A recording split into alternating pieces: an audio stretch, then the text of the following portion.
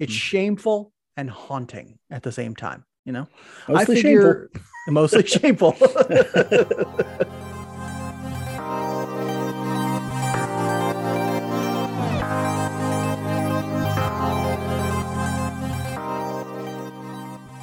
Welcome back to Royals Weekly. I am your host, Marcus Mead, and joining me as always, the two-term president of the Kansas City chapter of the 50 Shades of Grey fan club, my brother Mike.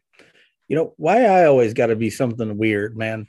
I'm playing sick here. This is basically Michael Jordan's flu game. All right. Yeah, is that bad? Is that a bad thing? You're 50 Shades of Grey fan. I expect to perform that. Not supposed to know about this, or me being sick, or the president of the 50. I've never even read the book or seen the movie. Oh, come on. I haven't. Now. Wink. In your book club, in your book wine club. I'm more of a fan of The Secretary. If you've ever seen that one, it's got a very similar feel to it. That's good. Like, some people are going to get that one. That's really the precursor to that one. But anyway. No, I'm like Ronnie Lott getting his pinky cut off here because I'm sick and I came on to do this anyway. He is sick. Right? He is. So excuse any delirious, terrible things he says. That is just his illness speaking. On this week, we'll review a so-so week, not a great week from the Royals. We'll discuss the team's anemic offense, and we'll preview this week's games against the White Sox and Yankees. But first, a couple of awesome weekly weirdos chimed in to review the podcast. Please remember that you can do this as well. It moves us up on the search results when you do reviews, when you give us high ratings, and it makes you a finalist for the Nobel Peace Prize. I'm pretty sure I've heard it said. I've heard that people saying that. That's one of the criteria. Yeah, for the Nobel Peace Prize.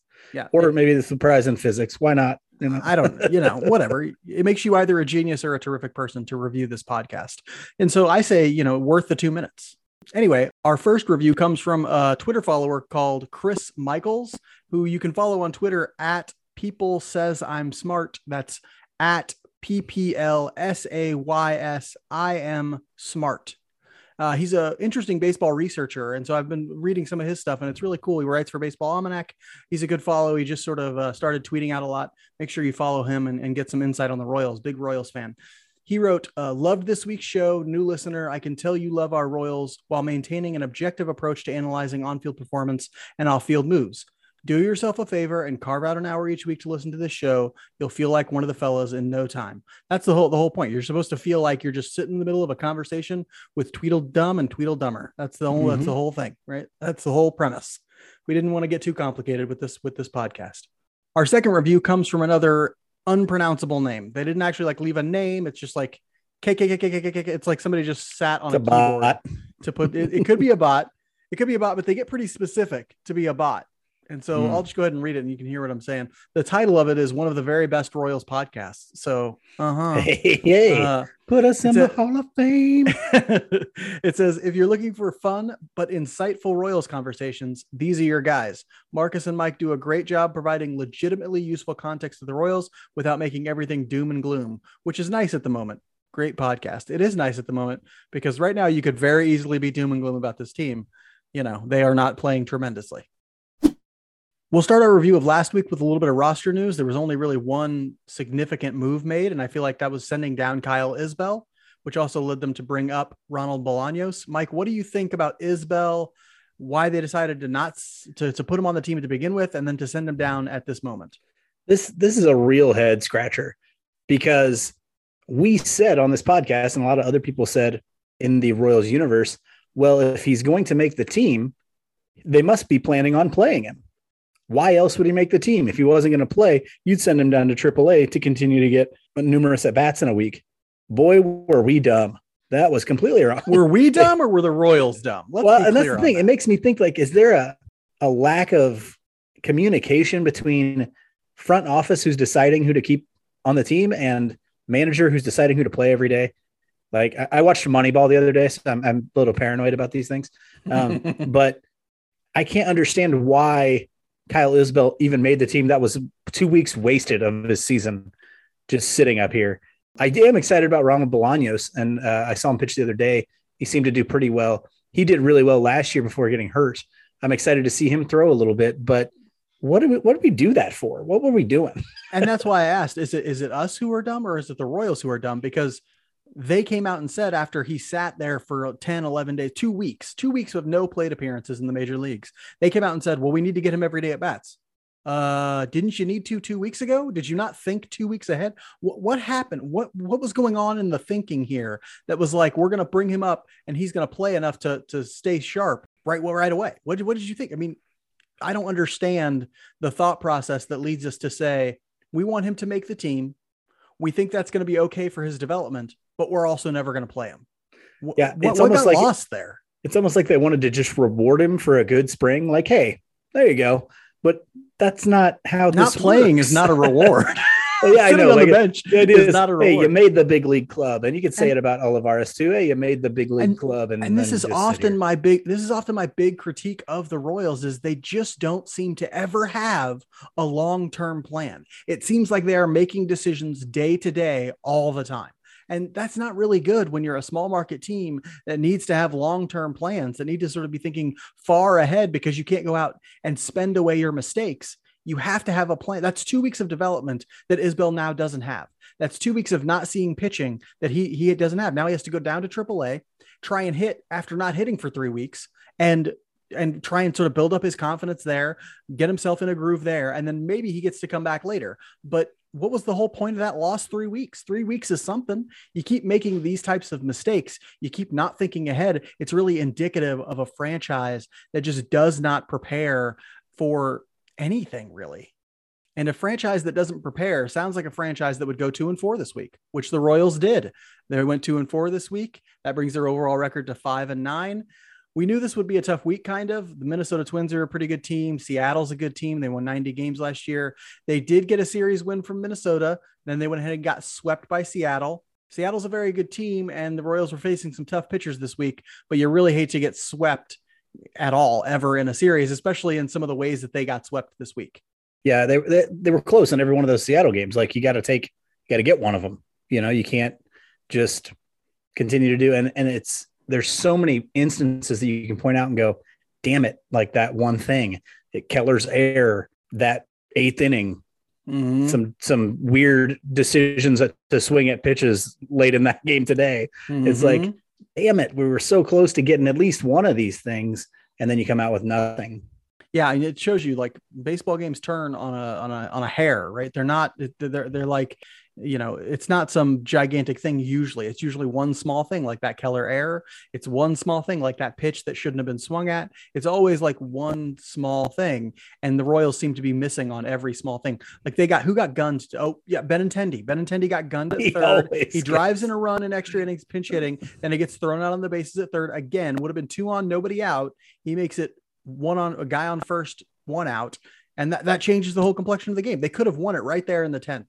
Instead, he gets thrown out at third, and you know the game goes the way that it goes. They end up losing in 12. It's that sort of thing. That was sort of that typifies the week, I think, a little bit. You know, they can do some good things. They did some good things in that Twins series. They scored some runs in this Seattle series a little bit, and then they go out and they get thrown out on the bases, or they have a terrible at bat. I saw 2 of the worst bats of his career from Whit Merrifield in the extra innings today. It was just gross. It was bad. He struck out 4 times. The last one. Yeah, the last one after the guy had walked the 2 previous hitters, it's like, man, this guy can't find the zone. What are you doing swinging at pitches? And they were outside the zone. He gets down. I think he got down 0-2 in that at bat, and it's like you just got down 0-2 to a guy who can't throw strikes. 1-2, but it was still like, might have been 1-2. You could have you should have been just looking. Yeah. So yeah, rough week, not great. Kind of typifies this kind of team. We'll see if it ultimately amounts to a 75 to 80 win season, like a lot of people have predicted. There were a couple strong performances from this week, and we do want to talk about those as the pitching has started to look a little bit better, especially the young starters have started to look a little bit better. Mike, tell us about who you thought had a good week this week. Daniel Lynch was good to see. He mixed it up a little bit with his pitch mix. 5 innings pitched, 0 runs, 4 hits, only 2 strikeouts, which is not great. But he did only have the 1 walk, and that still is the thing that's plaguing the Royals, is putting guys on base. So if he can build on that, if he can throw together 2 or 3 good starts here, you start to think that Daniel Lynch is a piece that can stay in this rotation long term.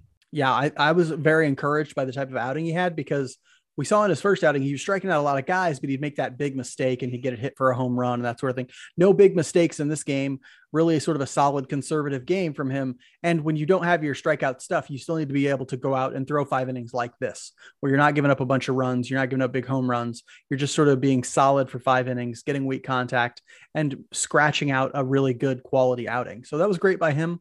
Hopefully it helps him build some confidence. I want to talk a little bit about a reliever who never gets any publicity, who never gets any hype, but has pitched really, really well this year. A guy I never even expected to make it to the major leagues when they traded for him. And that's Gabe Speier. Gabe Speier is a lefty who was seen as sort of a lefty specialist when they traded for him. I forget what trade they got him in. It was some, small thing, no big deal, kind of a trade. They get Gabe Speier. He went 2 2/3 innings this week, gave up 1 hit, had 2 strikeouts and 0 walks. He has 0 earned runs on the year in 4 innings pitched with 5 strikeouts. The thing that's made him even more special than I thought he would be is he's upped the velocity on his fastball. He's humming it up there at 95 sometimes now. And from the left side, he's just got good command and is looking really, really sharp. He's one of those guys who is going to be the 6th or 7th guy out of our bullpen. And if it's a guy like Gabe Speier, who's pitching as well as he is right now, you have a damn good bullpen if you're running him out there for, the low leverage innings.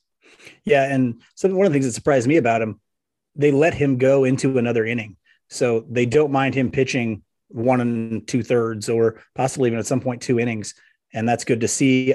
Has he started? I wanted to say he started for us at one point. No, well, unless we're thinking some sort of bullpen game opener type of thing. He's been a reliever his whole minor league career, as far as at least since he's been with the Royals. I'm thinking of Sparkman.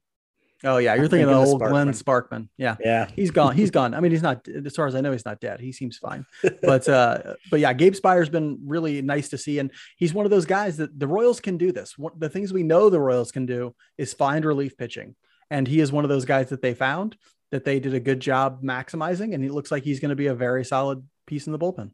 Of course, in a week where you lose 4 games, not everybody's going to play super well. We've had some weak performances this week. Mike, who's on the top of your list of guys who haven't got it done this week?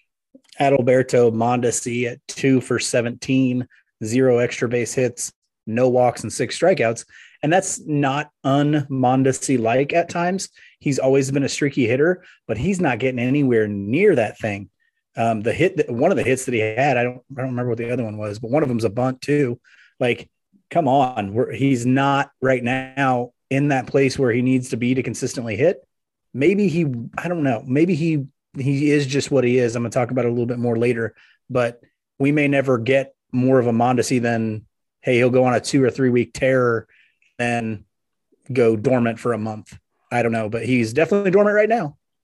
Yeah, I saw a tweet from former Royals beat writer Jeffrey Flanagan, who asked in the tweet, is there anyone who in baseball who looks more helpless on sliders down and in than Adalberto Mondesi? And I responded, he swings over the Adalberto top. Mondesi against any fastball? Yeah, because that's true. I mean, it's not, just the slider down and in, he can't touch it. The guy's missing fastballs right down Broadway. And I'm not talking kind of missing them or fouling them off like Bobby Witt Jr. is doing. I mean, he is missing them by feet, not inches. And we're talking not like impressive fastballs, 93-mile-an-hour fastball. He can't touch it. And I don't know what that is. I don't know why. It looks like he can't see the ball. Maybe, I don't know. It's not just timing. He's had plenty of time to get his timing. So I don't know what the deal is with him, but we're staring down the barrel of this being a really, really rough stretch for Mondesi. And a question that has to be asked is, what's his future on the team? Honestly, I mean, we have lots of options at shortstop. No matter how good your glove is, you can't hit 130 from the shortstop position. You're anywhere in any position in the lineup. Well, here's the thing. We can get Maikel Garcia up here to hit 225 and play solid defense. I mean, even if you want to keep Bobby Witt Jr. at third, Maikel Garcia is having a great season right now at Double-A, I think. Yeah. And he's going to play competent shortstop, and he's not a just black hole in your lineup. Exactly. And we can also get Emmanuel Rivera, who's really, really hot in AAA right now, to come in and play third, have Bobby Witt Jr. move to short. There are a lot of options for that shortstop position that don't count on Mondesi, who people talk about him like Byron Buxton because they have both are very injured players. But let's be honest, Mondesi has never been a consistent offensive performer ever. He's only ever been very streaky and overall very bad. Like, you would never say he's like overall a very good offensive performer because he's never been one. And so if it looks like he's never going to be one, then you're not just talking about like, a guy who, if he's healthy, can be great. You're talking about a guy who, never fulfilled his potential and probably never will. A guy who is also struggling mightily this week, we just talked about him a little bit already. Whit Merrifield went 2 for 20 this week with 2 doubles, 1 walk, and 1 strikeout. That will not cut it. They moved him out of the leadoff spot for a couple of games, put him in the 2 hole, just really, really struggling. People have talked about, part of it's that, the ball's just not falling for him. His expected batting average is much higher than his actual batting average. If you look at his baseball savant page, his StatCast data. So some of that is just bad luck, right? Some of it's bad at plate appearances too. I mean, he is swinging at too many pitches. The thing is, Merrifield never learned a good approach because he was such a high contact guy. He could swing at these pitches on the edge to the strike zone and do fine against them. The problem is when your bat slows down, when you become, when guys start to figure out, when the game changes a little bit, when the stuff that pitchers have gets so much better, then you're going to struggle when you're trying to hit those pitches. Right now, he's a 33-year-old guy trying to hit like he did when he was 28, and it's not working very well. Yeah, and we're going to talk about it a little bit more later, but his expecting batted average is higher. It's 250. But if you look at that StatCast data as far as exit velocity goes, he's never been a big exit velocity guy. He's been kind of a placement hitter, but now his launch angle is a little higher. So he's just flying out a ton and his exit velocity is even lower now. So it's like, man, I think you wrote an article for Royals Farm Report this year about, or just like a week ago, a few days ago. I don't know. My days are all messed up, but you talked about how hitters are swinging at pitches in the shadow, as you called it. As Baseball Savant calls it. As Baseball Savant calls it. The pitch, swinging at pitchers' pitches. Well, Merrifield's been doing that, like you said, for a long time, but it's not working out right now. I do expect that to come up, but it's not great. And he's not ever probably going to be the Merrifield we want from 2018 and 2019. With that in mind, we start asking questions about like, how long do you give guys like Mondesi and Merrifield and Santana? I think one of my themes for the week is we're now to that point where you need to start making some changes.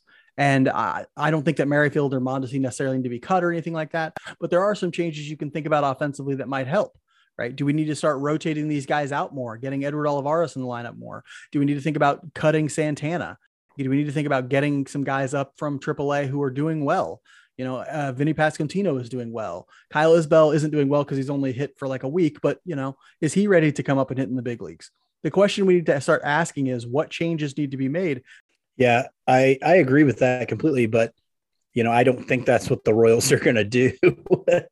They like to really wait and see. You never lose money betting on the Royals to do nothing. Exactly. Yeah. You never lose money on patience and trust in the process. My theme for the week is take what they give you.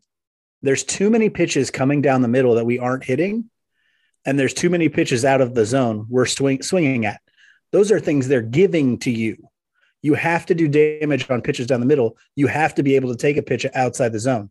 This is maybe the worst I've seen the Royals at this. It's really hard to watch a 92-mile-an-hour fastball right down the middle and watch a guy swing through it. And it's not just Mondesi. Or foul it off, it off. Yeah. I mean, Whit Merrifield has fouled off so many fastballs right down Broadway. Michael A. Taylor swung at a 93-mile-an-hour fastball right down the middle in a 3-0 count today in extras. And it's one of the rare times I would ever say, actually, that wasn't a terrible time for him to swing 3-0, but that's the pitch you have to be looking for. Hit the damn thing. Like, you're a professional baseball player. Fastballs down the middle. That's what everybody wants.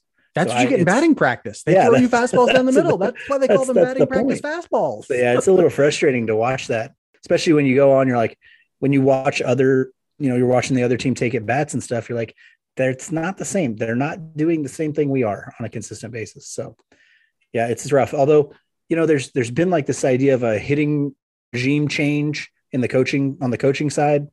I don't know if there's been enough time yet for that to maturate. I saw some people on Twitter going, the hitting coach has to be fired. Well, I don't know if that's going to happen because they're going to want to give time for this new hitting approach to start filtering up because they just brought those guys up from the minors this year. If you like what you're hearing, please make sure to subscribe, rate, and review us on whatever platform you use. Subscribing, rating, and reviewing helps people find the show and helps us build a larger community.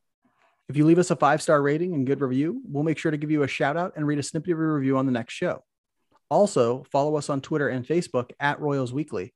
We're constantly posting new analysis and commentary, so check that out. If you've been watching the games recently, you know the Royals offense has looked like something between a dumpster fire and the goop in the bend of a clogged bathroom drain. You know what I'm talking about, Mike? You know what that stuff is? Yeah. You've seen. We've all seen it. That's We've all what the been Royals. there. It's shameful and haunting at the same time. Mostly mostly shameful. I figure what will help is a couple of random morons talking about it on a podcast. So we're going to help the Royals offense by letting them know how they need to make it better. So I'm sure Dayton Moore listens, so we're good. Mike, what's going on? Why can't this offense score any runs? Aggression, not a good thing all the time. That's the thing I put in the rundown here. And you hear it's like fingernails on a chalkboard when I hear Rex Hudler say, well, you got to be aggressive. You got to be aggressive. I'm like, we swing at nothing but balls outside the zone. You don't think we're aggressive enough, Rex? Come on. We're not aggressive enough on the base path. Nobody sees fewer pitches than this team, Rex. Yeah. Trust us. Exactly. Nobody sees fewer pitches than this team. What are we talking about? Be aggressive? Are you crazy? Like, we're so aggressive on the base path, we get thrown out constantly. Like, maybe just being aggressive out there on the base path. Just maybe, aggression for us is a bad thing. How about this? Patience, not just at the plate. Let it come to you in the base paths too, right? Take some time. They made a big deal of Ryan O'Hearn taking a fastball right down the middle in yesterday's game for strike 3. I would like to know how the Royals stand against the league and number of times striking out on looking, because it never happens. I mean, it's so rare. Not that you want to strike out looking, but are we looking at pitches? Like, how much of this are we taking enough pitches? I would argue no. Yeah, I think this is an organizational flaw.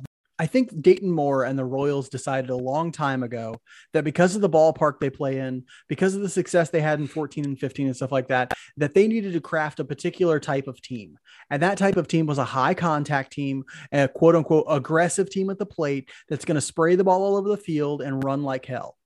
That's a bad idea. In modern baseball, that is a bad idea. You end up with a team just like this team. They're swinging all the time. They're hitting nothing. And then you're also going to end up with a team that is wildly inconsistent at the plate. So maybe we'll come to a point this year where we see a 2-week stretch where they're scoring 8-9 runs a game. And then they'll go another 2 weeks scoring 2 runs a game, because you are at the whim of the bat bip gods if you are constantly swinging and constantly putting balls in play. And you also end up promoting and bringing forth a whole bunch of hitters who are doing exactly what we're talking about, where they're swinging at pitches in the shadows. They're constantly swinging at pitches outside the zone. You can't do damage, or you do less damage on the pitches on the edges of the strike zone. You do less pitches or damage on the pitches outside the strike zone. It's an organizational flaw. You can tell top to bottom that they've never, ever, ever emphasized approach. Approach is why the Tampa Bay Rays and the Oakland A's constantly take people nobody thinks anything of and develops them into good hitters, because they teach people how to have the right approach when hitting, how to do damage on pitches in the heart, lay off pitchers' pitches unless you have to swing at them, and don't swing when they're outside the strike zone. They develop hitters with approach being a central part of their process. The Royals, I think, are so focused on things like swing mechanics and stuff like this. They don't care enough about what is this hitter's approach? How can we help them be more patient, do damage on pitches in the heart, and lay off pitches on the edges? We'll see if that changes, but right now it's just an organizational flaw. Of course, not everybody is struggling at the plate right now. A few guys are hitting, but the guys who aren't hitting really aren't hitting. That's like the big thing. So like Perez is hitting a little bit, and Andrew Benintendi is really hot, but then you have 3 or 4 guys who are just the worst hitters in the league right now. And so Mike and I are going to go through each of these struggling hitters individually, and we're going to talk about what might get them going. Mike, what's your take on Whit Merrifield? What's going to get him going? Well, in the rundown, I wrote patience and understanding, with, in parentheses, good luck. If you look at a lot of his numbers and stuff, they don't look all that different from the years that he had good years. So a lot of it is going to boil down to, as a placement style hitter, like he is, a guy who's never had high exit velocities, he's got to have a consistent launch angle that's going to allow him to hit line drives. And right now he doesn't have that, but he can do himself a favor later in his career if he does what we just talked about, develop a better approach, and you're going to elongate your career if you're Whit Merrifield. Yeah, I think we also need to sort of reorient what we think Whit Merrifield will be. I think he's a league average hitter at best. He's going to be a guy who, instead of hitting 290, 300 is going to hit 250, 260, 270, even for the rest of the season. So like from this point on, let's say you cut off the first, however long it's been, 2 or 3 weeks, and you say, hey, Merrifield from this point to the end, how's he going to do? I think we can't expect more than 260, 270, because he's just not, as he gets older, the bat slows down a little bit as as things change with the way pitchers are pitching him. You see, he is really struggling with that high fastball because, it's hard to hit, but he wants to swing at it because he used to be able to hit those, but guys are just living up there now with the high octane fastballs that come across the plate at a weird angle, and he's struggling with it. And so as he gets older, it's only going to get harder to hit those pitches. But if he keeps swinging at him, he's in trouble. So I think the days of Whit Merrifield being a 290, 300 hitter are gone. I had hopes before the season that he could maybe pull out one more of those really good offensive seasons, but I just don't see it at this point. If he does develop that approach, if some of them start falling and it is a luck thing to some degree, then yeah, maybe he'll go on a hot stretch for a while and regather some of that offensive value. But I just don't think there's too much to do to change Whit Merrifield. The same might actually be true of the next hitter we're talking about, and that's Carlos Santana. Mike, what's it going to take for Santana to either turn it around or something to change with him? A time machine. Carlos Santana just is not going to be the hitter that he was in Cleveland ever. We need to get rid of him. I think I was listening to Royals Farm Report podcast the other day. They said he is statistically the worst hitter in baseball right now that plays every day. And there isn't anything you can do about that. Yes, he had a home run to tie the game yesterday, I think, but that's too few and far between. The best you're going to get from him right now is somewhere hovering around a 300 OBP, which that's his thing. His thing is being able to get on base. I just don't see it happening. I don't think there's anything you can do. Father Time is undefeated. Yeah, it is. And you're not going to see a Jorge Soler type turnaround. Jorge Soler was 31 last year when he was turning around, and Jorge Soler is carved out of granite. Okay. And so, you imagine he's going to maybe turn it around or get hot or something like that.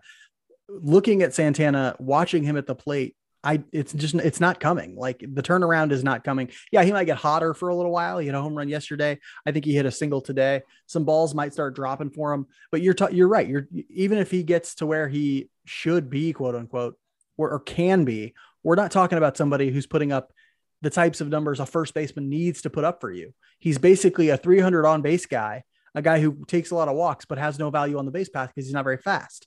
And so what good is he? What's he doing for you? Right now, he's just a big black hole right in your lineup, sometimes right in the middle of your lineup. And that's not doing any good for anybody. Yeah. And it hurts even more when you got Pasquantino tearing the cover off the ball in AAA, and you're going, wait, this guy provides probably a better bat, at least one you need to be seeing. He probably plays a better first base, though Pasquantino is not a great first baseman. Neither is Santana. And so it's like, wait, what are we waiting on? Is the idea that you're going to try and up his trade value? One, that's extremely unlikely. And two, then you're saying, well, we're cool not winning. Yeah. What's your best case scenario there? Like, let's say he does go off. Let's say he starts hitting a little bit, and you get a Jorge Soler type deal for him. You're getting a Casey Kellich. You're getting a minor league long shot reliever. Is that even worth it? Is that even worth the next 2 months of watching him try and hit? Is that even worth the next 2 months of not getting Pasquantino up or Nick Pratto up to have them start facing major league hitting? That's a question they have to ask, because I think there's something lost by continuing to leave guys down who are ready to come up. Now, Nick Pratto, I don't think has hit well enough to get a promotion. And I wouldn't promote Pasquantino right now either, just because it's only been a couple of weeks of the minor league season. I want to see him do it for a month in AAA before I'm like, okay, he's ready to come up. I want to see Pratto turn it around and do it. And he started to hit a little bit more lately. But you're right. It's for Santana. There is no good solution there. Better off to just sort of have him be a bench bat for you, quote unquote, and have Dozier play first. And some other configuration will allow people to get some more at bats for guys like Edward Olivares or Emmanuel Rivera if they bring him up, or somebody else if they bring them up. Perhaps the hardest one to sort of crack, the hardest nut to crack in this offensive quagmire. Yeah, let's go with quagmire. Is Adalberto Mondesi. He right now is swinging at pitches that he's not even close to hitting. Mike, what is your thoughts on what Mondesi needs to do to find some success? Well, here's the thing. I'm not sure there's a lot of hope for him to change as a hitter. We've seen a long track record that really hasn't changed for Mondesi as a hitter. Now, it may look like it changed here and there because he would have these stretches where he was hurt, would come back, tear the cover off the ball, and then get hurt again. So then it looks kind of like this is a thing where perception may not exactly be reality. It may look like he's a better hitter than what he actually is, because for the short stint of time he was healthy, he hit the ball. But I just don't see there's a lot of opportunity to give him a better approach. He's been in the league a while, and this is the hitter he's been the whole time. To give him a better swing, he's a switch hitter, which makes it even harder. And he, again, like his track record has been there. I don't know that you're changing Adalberto Mondesi as a hitter. You're going to have to either say we're okay with it or move on. Now, here's the thing. If you're a better team, maybe you can live with it. Maybe he's your 9 hitter and you can live with his hot streaks. The Royals need him to hit, and we're counting on him hitting. That's not going to happen, I don't think. I think if they want to sort of turn him around in some way, the approach to his hitting game has to be completely different. Okay. He struggles with pitch recognition a lot. He's really, really, really bad at it. And that was something they should have worked on him with many years ago before he ever made it to the major leagues. He is a textbook example of a complete missed opportunity in player development. You look at his career and you say, they did him no favors throughout his time in the organization before he got to the major leagues. But I digress. What they need to do is, yes, work on that approach. Yes, start thinking about like what he can do in terms of what pitches to swing at, what pitches not to swing at. They also need to be really working on hand-eye coordination and really working on making him emphasize contact hitting. Forget being able to drive the ball, Mondesi. Yes, you have the power, but forget it because it's not doing you any good. Just make contact with the ball. Just put the ball in play. I don't love that he bunts so much because he's not very good at it, but I would have him work on it a lot, become really good at it. He needs to become essentially a Nicky Lopez kind of hitter in that he needs to like slap the ball and try and be running them, because I feel like he wants to hit like he wants to hit, and it's causing massive swing and miss issues. He's taking big rips at pitches he shouldn't be taking big rips at, and he's just swinging right through them. And so his damage will be done with his legs. If he could just make contact and put the ball in play, he might be a serviceable hitter. At this point, we just don't see it from him. Yeah, and he's one of the weird examples here where it's like, I would love to see him in the list of number of pitches seen per at bat, because he has to be at the bottom. The guy swings so much. Well, right now he's not hitting him, so at least he's not putting him in play. That means he'll see a couple more pitches every time. I guess, yeah. Right? You're going to get at least 3, buddy. You're going to get at least 3 every time. But, I mean, seriously, you go up there, and do you ever feel like, man, that was a good at bat? I never feel like he has a good at bat. Rarely. I rarely feel like he has a good at bat. The weird thing is I have seen him do it before. I don't know what's going on in his brain. I don't know what he is seeing and thinking. I can tell that he does not recognize pitches very well. And that is ultimately what's getting him. Yes. If he could right now is just, it's a low point in his sort of tenure in his career, kind of, because he's missing the ones even down the heart of the plate. Right now, he can't touch anything, but let's assume he gets back to the point where he's at least a competent hitter and is, able to make contact with pitches in the middle of the plate.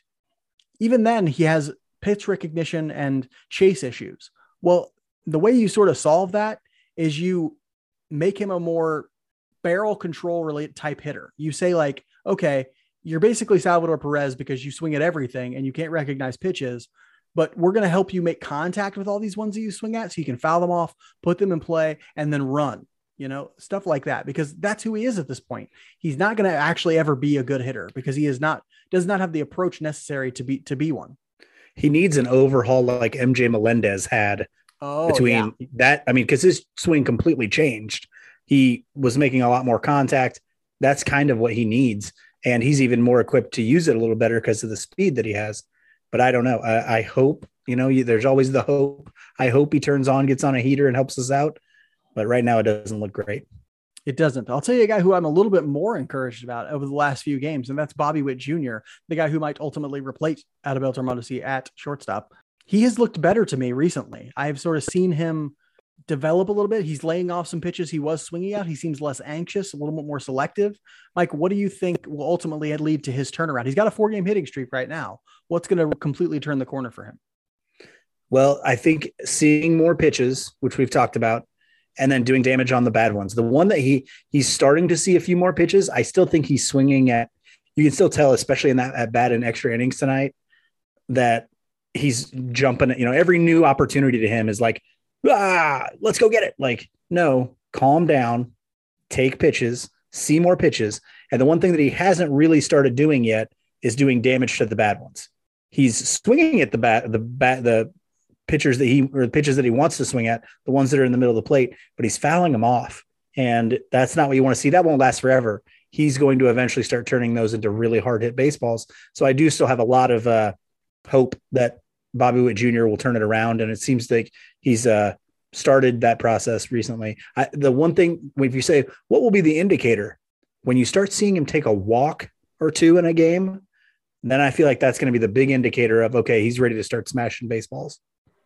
Yeah, and that's a thing he needs to realize has to be part of his game. I mean, strategically too. He has to take walks to signal to opposing pitchers that he's not going to chase pitches outside the strike zone, that he's not going to, swing early in counts at pitchers' pitches and things like that. He needs to be aggressive. Selective. He's not going to be aggressive. Yes. God, that is the worst. You're right. That is the worst. I cannot stand it. He should not be an aggressive hitter. If we there was that comparison video that was put up between his swing and Mike Trout's. What's the big difference between them? Mike Trout is not an aggressive hitter. He is a selective hitter. He swings and does damage at pitches in the areas that he really hits well in. That's usually lower and middle. Right? He crushes lower and middle and in, lower middle. He crushes those. And so he stays away from pitches that are at the top of the zone, which he doesn't do well with, or that are on the edges. Why? Because he's a great hitter. The thing that will keep Bobby Witt Jr. from being a great hitter is his approach, unless he develops a better one, unless he sort of says, I'm going to spit on pitches outside the zone. I'm going to try and do damage on the ones in the middle. And you're right. He's close. I think he's kind of close because he's making contact with those ones in the middle. He's just fouling them back. He's close, I think. If he can just do some damage on those, be a little bit more selective, he'll finally be there. And when he is selective, you'll see that walk rate start to go up. After an off day Monday, the Royals stay on the road with a 3-game series against the Chi Sox and then come home to face everyone's favorite cartoon villains, the New York Yankees. Mike, tell us about the Southsiders. How are the White Sox doing so far this year? The White Sox are 6-9 in third place in the AL Central, not where people thought that they would be, but this team has been decimated by injury so far. They've lost a whole slew of people. I think Eloy Jimenez was the latest one to go down with a hamstring. And that happened last year too. So they've been really struggling to keep guys on the field. But hey, I'm not going to cry for him. Daniel Lynch will go up against Dallas Keuchel, the 34-year-old lefty out of Arkansas. Keuchel's had a lot of good years in the major leagues, but he is not the pitcher that he once was. He is a complete contact ground ball guy now. He's got a 15 ERA. No lie. Two pretty subpar outings for Keuchel so far this year. Sinker in the high 80s is going to be the pitch he throws a lot. He'll also throw a cutter quite a bit. But Dallas Keuchel is somebody that we should, now he's the kind of guy that will kill the Royals because he's a location guy. And so if we're patient, we got a chance to touch up Keuchel. In game 2, it's Greinke versus Dylan Cease, another guy that we've seen a lot. 26-year-old right-handed pitcher out of Georgia, 3.38 ERA. He's got a good fastball at 96-ish, a good slider, and a curveball. The changeup he doesn't really throw all that much, but he's changed up his pitch mix like a lot of guys are doing to throw the slider a lot more. He's got a really live arm, Dylan Cease. I like him a lot. And then the last one, Keller versus Michael Kopech, 25-year-old right-handed pitcher out of high school, out of Texas, I believe. He was the guy that pitched against Mahomes, wasn't he? In that epic, I want to say yes. No, one hitter for one guy. Either him. No, it's Kopech. Is it Kopech? It's Kopech. Okay. Yeah. All right. Yeah. Just watch an NFL game, you'll hear the story about it. 0.6. Did you guys know Patrick Mahomes was a baseball player? He's a baseball player too. I don't know if you heard that. His dad was probably makes him a real good quarterback. Which he is. He's the greatest. Kopech's a hard thrower. He's got a long levers, whip kind of a arm. Throws 96 regularly and can go higher than that. Slider and curveball. He throws a lot of fastballs too at 68% fastballs. He does have some command issues. So if the Royals can be patient and maybe get him out of the game early if he's not throwing strikes, but he's a good pitcher. That's a good matchup against Keller. After the series with the White Sox, the Royals will come home and they'll face the Yankees here at home. Yankees are trash. Yeah, yeah. Trash. Yeah, Did you hear that? You're trashing Miles our Straw? rights, man. Yeah, Did you hear I did. that? You know what's funny is I can't be a fan of a guy who plays for Cleveland unless he has actively tried to fight a Yankees fan base that Yeah. was throwing trash on the field or throwing Yeah. trash at him. You know, Yeah. then I'm all like, "Yep, Miles Straw, I love you, buddy." You're right; they are classless. Yeah. And so yeah, loved seeing that. Don't worry. Hopefully, Royals fans won't throw any trash on the field for that game. In fact, the stadium will probably be half Yankees fans. So, you know, it'll be a real mixed crowd. I have a feeling They'll be coming up from Olathe. You'll be coming in from Olathe and Overland Park. Yankee, man, we're trying to cultivate fan bases in Olathe and Overland Park. Come on. Sorry, Olathe, and sorry, Lawrence. I apologize. The Yankees are 10-6 right now, tied for the lead in the AL East. We don't have probables for this game yet, but what you need to know about the Yankees is they're a team decked out with mashers, man. They got Aaron Judge, Giancarlo Stanton, Anthony Rizzo, Joey Gallo, Josh Donaldson. Their lineup is stacked with home run hitters, power hitters, and that's going to be a tough test for the pitching staff. I know Kauffman is big, but it ain't so big that it's going to hold any of these guys in. And so, you know, it's going to be a real tough for the staff. We'll see what the matchups end up being there. Probably it'll be something like if Bubic stays in the rotation, I guess it'll be Bubic, and then what? Who's after Bubic? Hernandez? Yep. Bubic, Hernandez, and Lynch again. Yeah, Bubic, Hernandez, and then Lynch again. And so we'll see on that one. But for the pitching staff, they're also doing pretty well this season. They have a guy named Nestor Cortez who's having a really great year this year. Garrett Cole is thought of as kind of their ace. He struggled a little bit to this point, but he had a great outing today. Throws super hard, has a huge, ginormous contract. So a lot of other really good established starting pitchers in that lineup as well. This is a very, very good Yankees team. And so we're talking about two super talented teams the Royals are going to face off against this week. Boy, I'd love it if they just went 500 this week. I'll take 500 because going up against these two teams, you could definitely see them falling into a little bit of a pit this week. Yeah. And you got to, I hate to say this, you got to kind of take advantage of the White Sox while they're hurt because both of these teams are good and they can both pitch and they've got payrolls of $1 bajillion and they suck. So yeah, got to scrap out a couple wins that you're not expected to win in these series. We'll end this week like we end every week with our Just A Bit Outside segment, where we share something that is interested to us outside the world of baseball this week. Mike, what are you getting into outside the world of baseball? I've been getting into the United States Football League, man. You and everybody else. I really don't think so. I don't know. Like I watched the very first game that they played, and they're all being played in Birmingham right now. And I think they had the Birmingham team play in the first game. I can't remember, but the stadium was just packed full of people. And I'm going, all right, let's do this. Go watch the second game. Not a damn person in the stands. So I don't know how well the attendance numbers are. Maybe the TV numbers are a lot better. I don't know, but I've been digging the USFL, you know, guys that aren't quite good enough to be in the NFL, but a lot of them were solid to good college players. Some guys maybe you've heard of. Jordan Ta'amu is quarterbacking the Tampa Bay team. I watched them play the other day. There's no way there are like 64 quarterbacks better than Jordan Ta'amu in the NFL.